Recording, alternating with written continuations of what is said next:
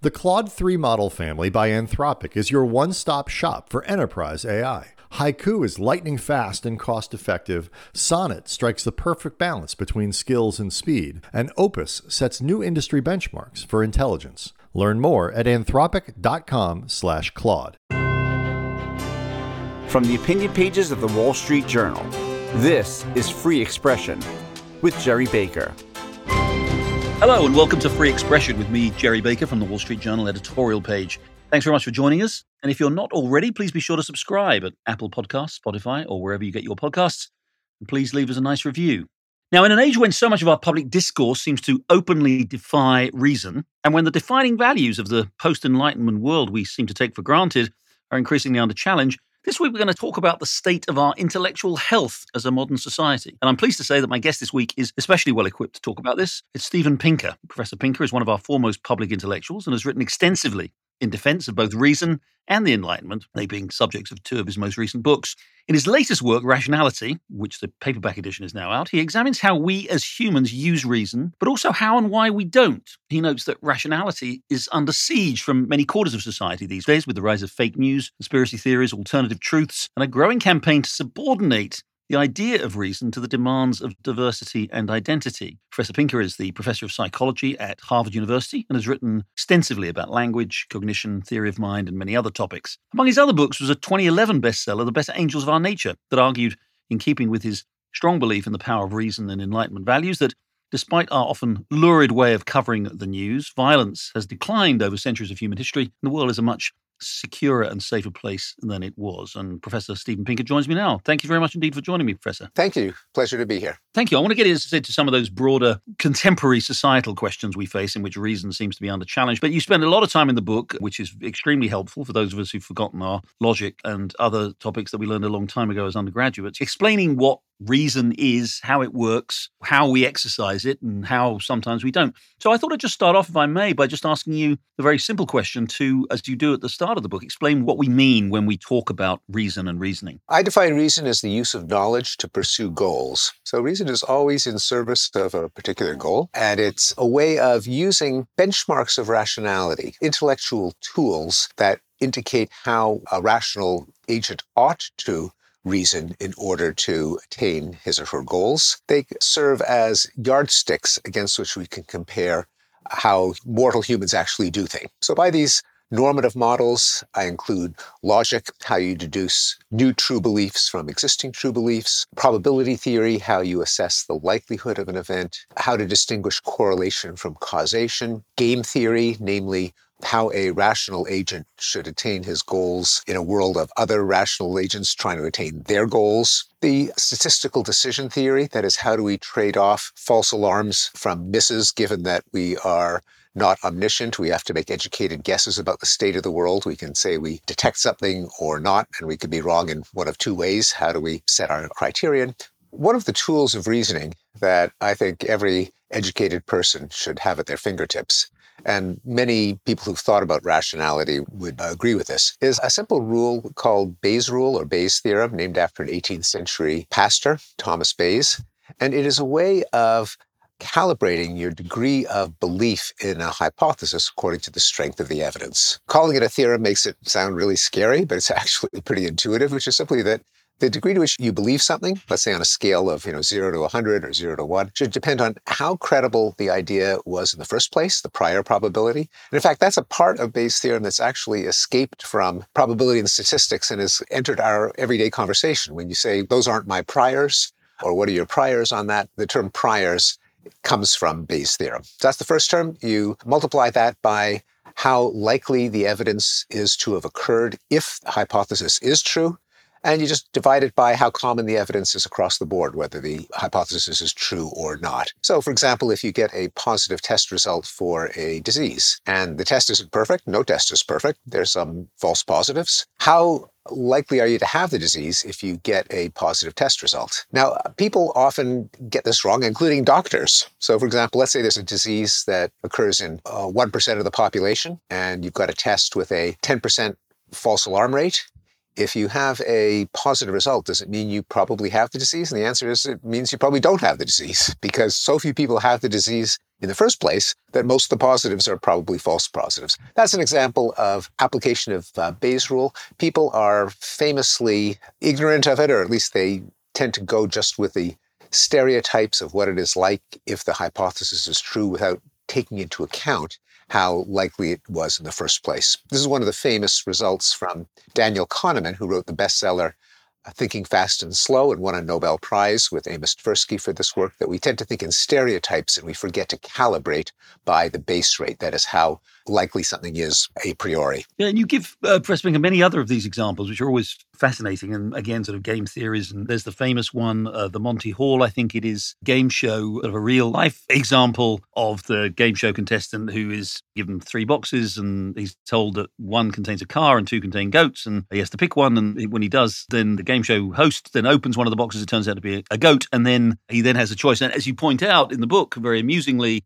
many mathematicians got wrong what the next move should be on the part of the game show contestant, which is, of course, that he should actually change his choice. What's interesting about these and the ones you've just given there of the false positives is that people who think of themselves and are widely thought of as very smart can be and are frequently tripped up in this reasoning process. So some of us like to think of reason as we're all capable of reasoning, but it does seem as though actually maybe reasoning is more of a skill that needs to be sharpened, like physical fitness or something like that. Is that the way we should see it? That we have the potential for high quality reasoning, but many of us, even people who are quite smart, actually often fall short of it. What's the explanation for that? Yes, that's absolutely right, that in general, people who are smarter are less likely to fall prey to these fallacies and errors, but they're certainly not immune. And the Monty Hall problem is a fine example because one of the world's most brilliant mathematicians fell for it and almost refused to believe the explanation that was pointed out to him before finally agreeing to it. So yes, I reject the glib conclusion that we're just an irrational species. I think of this as the Mr. Spock conclusion. Humans are irrational.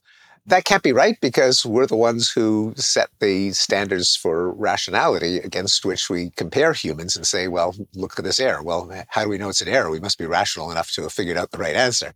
The way I think of it is rather that our irrationality tends to be concrete. It's tied to the here and now. It's mixed in with our subject matter knowledge. We're okay at assessing probabilities when we can actually count up the number of instances and get an intuitive feel for what proportion of opportunities actually results in a particular outcome. But when we're fed abstractions, when we're given statistics, when we're given formulas, these are not at all intuitive. We did not evolve in a world that had mathematical formulas or reliable government data sets on safety, on crime. And so we tend to go with our immediate experience. If we see something in the news, if the image sticks in memory, we think it's likely. If we read about someone getting eaten by a shark on a beach, we think that swimming is unsafe. If we read about a school shooting, if we read about a terrorist attack, that tends to lodge in memory and affect our sense of risk and danger, as opposed to actually looking up the data, which show that you're very unlikely to be killed by a terrorist. You're much more likely to be killed in road rage, a jealous spouse, a barroom brawl, all of those things that don't make the headlines. So I think there's a role for education in teaching kids these formulas, these rules. It isn't natural to think of a formula like P implies Q, therefore not Q implies not P, where you can plug in anything in the P and the Q, or formula for probability. They're extraordinarily useful because it means that you don't have to rely on your own autobiographical experience. You can learn from the accumulated wisdom of our entire civilization. We like to think as a species that we are on a sort of steady path towards improving the quality of life, and certainly by any measure for the vast majority of people in the world, we are more prosperous, safer, less violent, the sort of things that you've written about in your other books. But is that the right way also to think about our reasoning capacity? Are humans over time becoming more rational, or is this something that just moves in kind of random walk kind of direction? I would agree with the first part if you erase the word steady, because life has definitely gotten better over the last couple of centuries, over the last few decades, but not in a steady straight line or even constantly ascending curve. There are reversals, there are sickening lurches. We're living through one of these reversals now in War and Peace because of Putin's invasion in Ukraine, and over the trajectory of the post-World War II period in which war deaths have gone down, a number of wars have gone down, but not steadily. We underwent bulges and bursts like the Vietnam War, the Iran-Iraq War, the Syrian Civil War, where the curve goes in the wrong direction for a while, and then it kind of resumes its downward slope. And it's not guaranteed to do that. It depends very much on what we do. And that's true for all of the curves on progress that I've documented. Now, in the case of rationality, the way I often think of it is that we're seeing a rise in the inequality in rationality. People talk a lot about inequality of income and wealth, but there's also a lot of inequality in rationality. Because at the high end, we've never been more rational. We have more and more tools and data-driven approaches to figuring out what we want. Of course, in biomedical research, we invented a whole new class of vaccines for COVID in an amazingly short amount of time. We are pushing back frontiers in space exploration, in construction, in computing, and we also are applying rationality to domains of everyday life that used to be just a matter of hunches and guesswork. An obvious example is Moneyball in sports. That is, instead of just relying on the wisdom of old managers and coaches, every major league team now has a statistician that sees whether it really does make sense to have a sacrifice bunt. On average, does that make you worse off? In policing, we have data-driven policing, which partly accounts for the great American crime decline of the 1990s and early 2000s. We've got evidence-based medicine. More and more, we're using analytics and data and formulas to improve on human reasoning at the top end. At the bottom end, though, of course, we're seeing conspiracy theories and fake news and medical quackery and paranormal woo-woo. It's not clear that those have gotten worse, but they certainly haven't gotten better. Talk briefly about artificial intelligence. How should we view that? Is that essentially artificial reasoning? I mean, it is the drawing of inferences from large quantities of data, which essentially is how the human mind works. Can that be seen in the same way as human reasoning? What do you think are the possibilities of artificial intelligence in that respect? The possibilities are enormous, but I actually don't think that current artificial intelligence, for all its successes in Google Translate and face recognition and so on, they actually don't really operate the way human intelligence does. They capitalize on the fact that the internet has amassed mind-boggling amounts of data, and these algorithms try to squeeze statistical patterns out of the data. And they've often done a surprisingly good job, although as anyone who uses Siri can attest, they also make astoundingly stupid blunders. What they don't do that much yet, and where it differs from humans, is no human child has heard 1 trillion sentences, whereas the AI algorithms are fed with 1 trillion sentences. But humans do use a common sense understanding of the world. We have a mental model. We know that the world is populated by things, and they obey the law of gravity, and they're people, and people have beliefs and desires, and there are places. Currently fashionable AI doesn't do that. It kind of does a shortcut by just squeezing patterns out of data. Now, I think that AI of the future, bumping up against the limitations of the so-called deep learning approach, which is the one that's dominant now, we'll have to rediscover the way humans think, which is we don't just soak up patterns, but we have ideas about the world. We know that there are things and people. Then I think that's going to be the next frontier of artificial intelligence. Back to humans. Is a religious belief irrational? Mostly, yeah. And by the admission of religious believers, these are beliefs that you hold by faith, not by reason, argument, and evidence. There's no evidence for miracles. There's no evidence for invisible, undetectable minds, spirits, ghosts, gods, etc. And people who hold those beliefs don't even claim that there is, for the most part. There are obviously a lot of incredibly people who consider themselves rationalists who are actually also believers. I agree that there's a seeming contradiction there, but I think part of their argument would be there is still as much knowledge as the human mind has been able to acquire over centuries, millennia. There are still many, many aspects of human life that are inexplicable, and indeed, in some ways, the actual, the reason for human life, if you can call it that, and therefore there is a realm beyond human understanding that they ascribe to, as you say, as a matter of faith, they ascribe to the religious sphere. Is that just a question, in your view, of us not having yet been able to answer some of those fundamental questions about existence, and that we will acquire more and more of that intelligence? Or is there something else there in the human mind that leaves space for faith? This is sometimes called the God of the gaps argument, namely, whatever current science has not yet explained, you attribute to God. So it's a losing strategy because science will explain more and more things. It used to be that thunderbolts were considered hurled from the heavens by Zeus, that natural disasters were God punishing humans for their sins. And then we started to understand geology and electricity. Life, of course, used to be the great mystery in need of divine explanation. But then we had Darwin's theory of natural selection. Thinking and knowing and perceiving used to be mysteries that called for some immaterial soul, but more and more neuroscience is explaining how thought and perception and emotion can take place. So I don't think that that's a valid reason for believing in invisible deities, because not only will science advance, there may be some things that science just can't answer simply because we don't have the money, we don't have the time, we can't build big and expensive enough instruments, we might always be ignorant of them.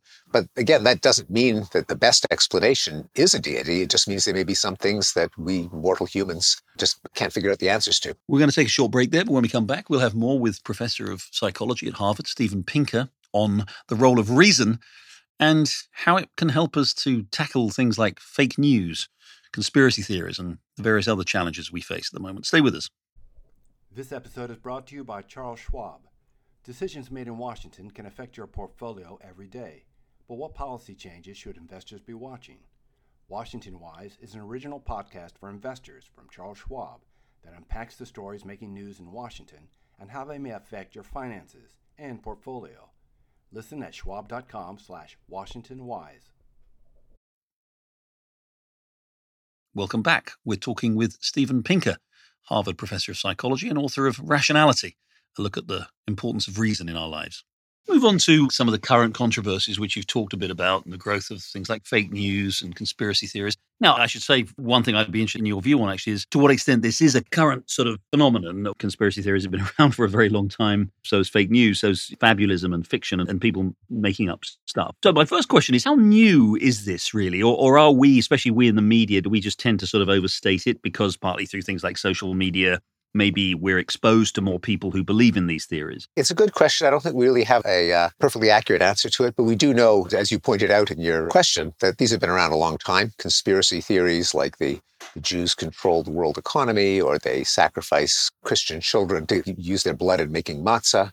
Various rumors about ethnic minorities have triggered pogroms and deadly riots. Wars have been started on false conspiracy theories. Most journalism in the 19th century was completely fabulous. It talked about discovery of sea monsters and extraterrestrial civilizations and 12-foot tall humans, until journalism got its act together in the 20th century and started to try to impose standards of fact-checking and editing and sourcing. So we love stories. We have not until recently really had means of establishing objective truth, like science, like responsible journalism, like government record-keeping agencies. And so we naturally, especially when it comes to things that are not in our everyday experience, our day-to-day life, we like a good story more than vetted, verified, objective truth. And again, is it the dissemination through social media that's making us more aware of that? Let's put it this way. I think we're in a situation now where what you describe as kind of the sort of journalism getting its act together in the sort of late 19th and 20th century kind of did sort of impose, I suppose, a prevailing fact-based narrative, at least as people saw it. And have we now lost that because those traditional institutions of journalism, like my own one,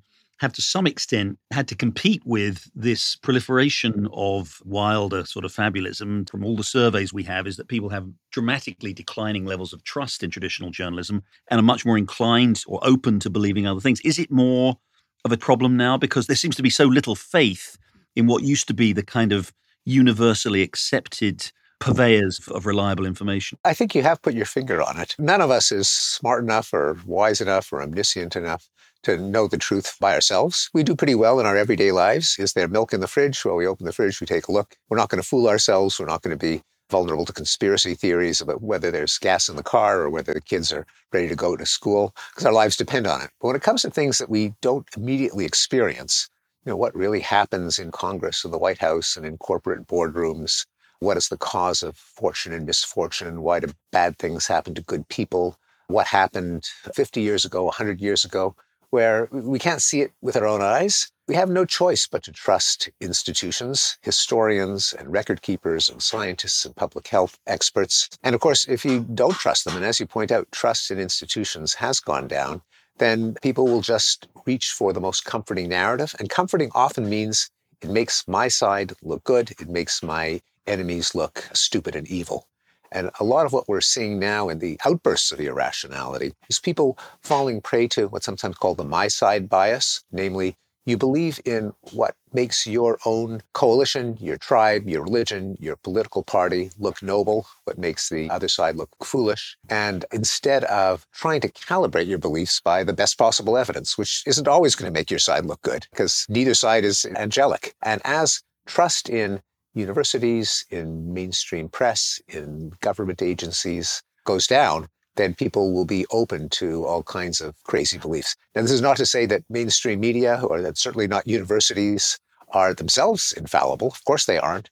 But they probably have a better track record simply because they are at least nominally committed to things like evidence, data, open debate, criticism. To the extent they aren't, they are disabling themselves. This is one of my recurring criticisms of my own industry, namely universities, that in canceling controversial speakers, they're sapping their own credibility and they're inviting people to write them off, even when I believe university-based research is the best guide to truth. It isn't always, it often is, but universities are corroding their own credibility when they engage in this kind of intellectual repression. Quickly back on the broader question of this sort of tsunami of fake news, or as you describe it very well, the sort of phenomenon we have where people seem to choose the information that suits their priors. Do you have a good sense of how we tackle that? It does seem to be so entrenched, and it seems to be contributing to this hyper-partisanship and the incredibly divided nature of society that we have. How do we redress that? It's a formidable challenge, and so I don't have an algorithm for solving it, but there are several things that we ought to do. One of them is that the tools of rationality should be part of our school curriculum.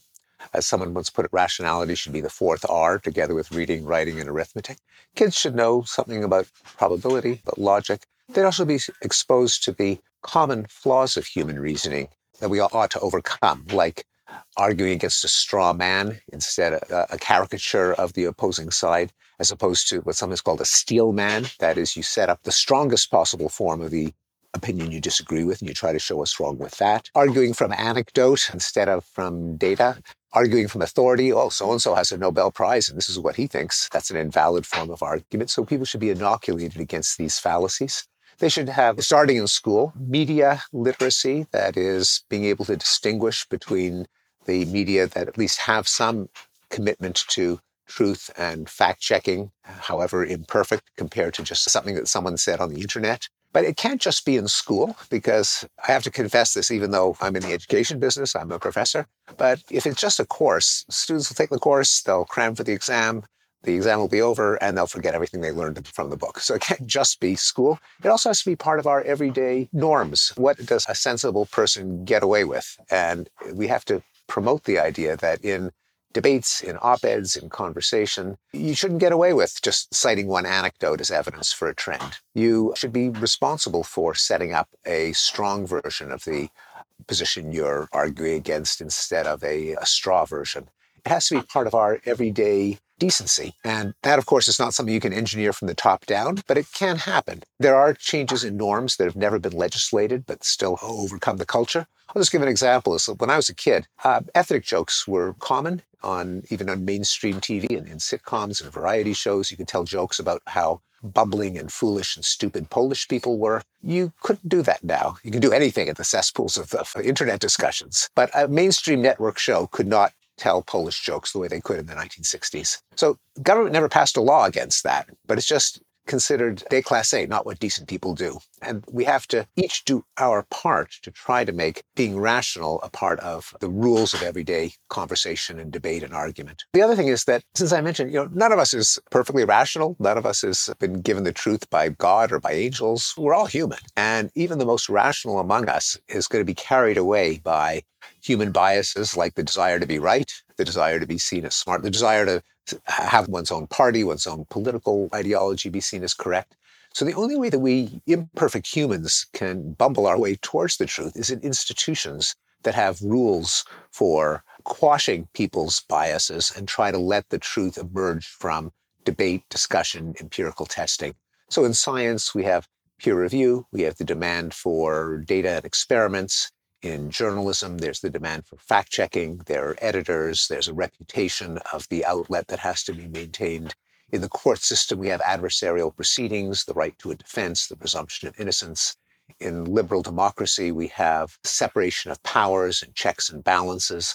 All of these are ways of pushing back against human irrationality by rules that don't favor any one of us, but that we all agreed to abide by, and the whole community following these rules can wander its way toward the truth. So institutions have to be safeguarded, and they have to constantly protect their own credibility by not getting carried away by politicization, by correcting their own errors, by confessing to their own fallibility and other methods. I'm putting the cart before the horse here. This question should have come first. Just very briefly, what explains this collapse in trust in traditional institutions? You've described the media, universities, government information. There does seem to be, over the last 20, 30 years, a dramatic erosion in the willingness of people to believe what they're told. Very briefly, what's your sense of what explains that? There's no simple answer. I think there are a number of factors. One of them, of course, has been the rise of private media or proprietary media. Instead of everyone watching Walter Cronkite or Huntley and Brinkley in one of the three networks, we now have cable news with obvious partisan bias. We have AM talk radio, where a particular political viewpoint is just hammered and fans listen to that and don't listen to the stations on the other side. Of course, we have social media. But it isn't just media. It's also, there's been more residential segregation.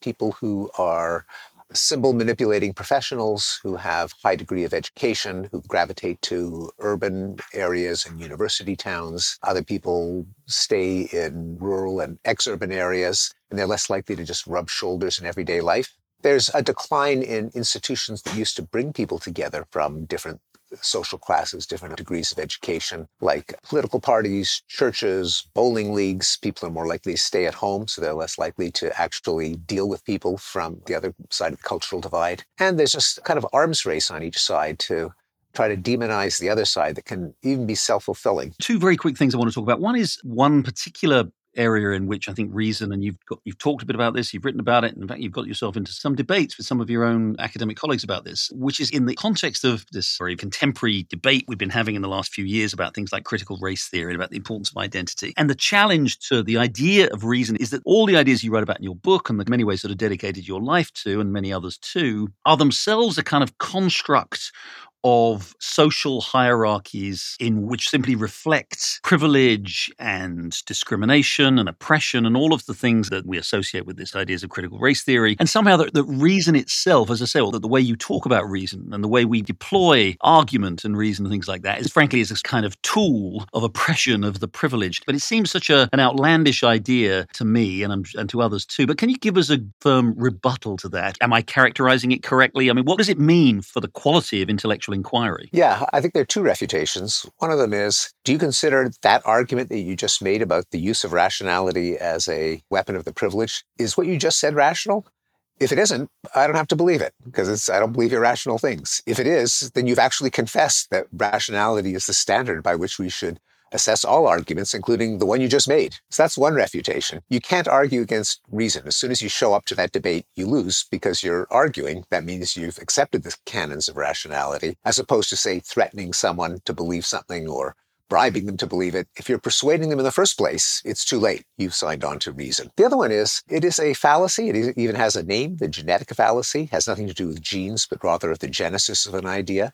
That where an idea came from has no bearing on whether it's true or false, or at least it doesn't prove whether it's true or false. True things can come from systems that are filled with people who, in retrospect, we judge to be bad, but that doesn't mean that they're false. To take examples that most people making that argument would accept themselves, did they accept that man-made climate change is real? Probably they do, just because people on that side of the political spectrum almost always do.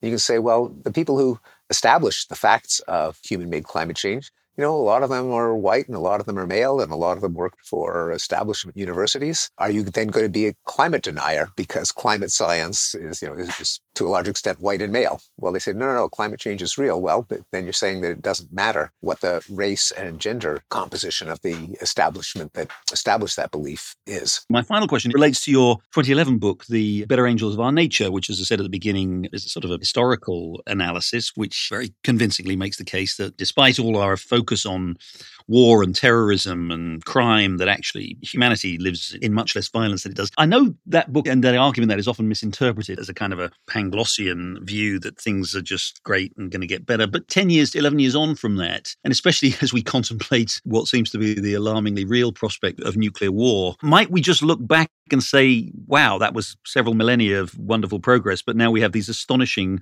weapons capable literally of kind of wiping ourselves out, that maybe, so what, as it were, with this there may be a much greater conflagration to come than anything we've ever conceived of. It is possible. It would be foolish to say it's not possible, because it obviously is possible. Since all of history is a matter of probabilities, contingencies, it doesn't unfold according to any kind of plan, it's possible that the overall rate of war and deaths in war have gone down, while the damage that could be done by an improbable but possible war has gone up. And that's kind of the situation we've been living under since the end of World War II. Even with the Russian invasion of Ukraine, war deaths this year probably won't come anywhere close to what they were during the Vietnam years, the Korean War years, the 1980s. But still, we're living under the shadow of the possibility of a nuclear catastrophe, which is why I think we should pursue the goal of nuclear reduction and eventually disarmament, the ideal of Reagan and Gorbachev, that nuclear war cannot be won and must never be fought, the speech that prematurely won Obama the Nobel Peace Prize, the ideal that has now been set aside but that ought to be pursued, of getting rid of these useless but unthinkably destructive weapons. I guess my point wasn't part of your argument, really, or at least part of the analysis, that very back to where we started, that we become so much safer and so much less violent, partly because of the exercise of more human reasoning, I suppose. And I wonder if the same high level, the same advanced human reasoning could land us into a nuclear, I mean, again, probabilities, I'm not here talking about the specific probabilities of war, but progress of that human reasoning is no guarantor against the fact that we could all kill each other. That is certainly true. And it goes back to the definition of reason from the beginning of the show, that it's the use of knowledge to attain goals. A lot depends on what those goals are. If the goal is more and more destructive weapons, if it is some kind of killer virus, if it's ways of expanding an empire, then reason is going to take us faster in the wrong direction. So reason has to be linked to humane goals, to humanism, to the idea that ultimately what we want to do is allow people life, liberty, and the pursuit of happiness, as many people as possible. That goal itself does not automatically follow from being rational, but if we're rational in pursuing that goal, that's what makes progress possible. In fact, that's the only thing that makes progress possible. Steven Pinker, Harvard professor of psychology, author of Rationality, most recently, among other books. Thank you very much indeed for joining Free Expression. My pleasure. Thanks for having me. Well, that's it for this week's episode of Free Expression with me, Jerry Baker, from the Wall Street Journal opinion pages. Thanks for listening. Please join us again next week for another exploration of the big issues that are driving our world. Thanks and goodbye.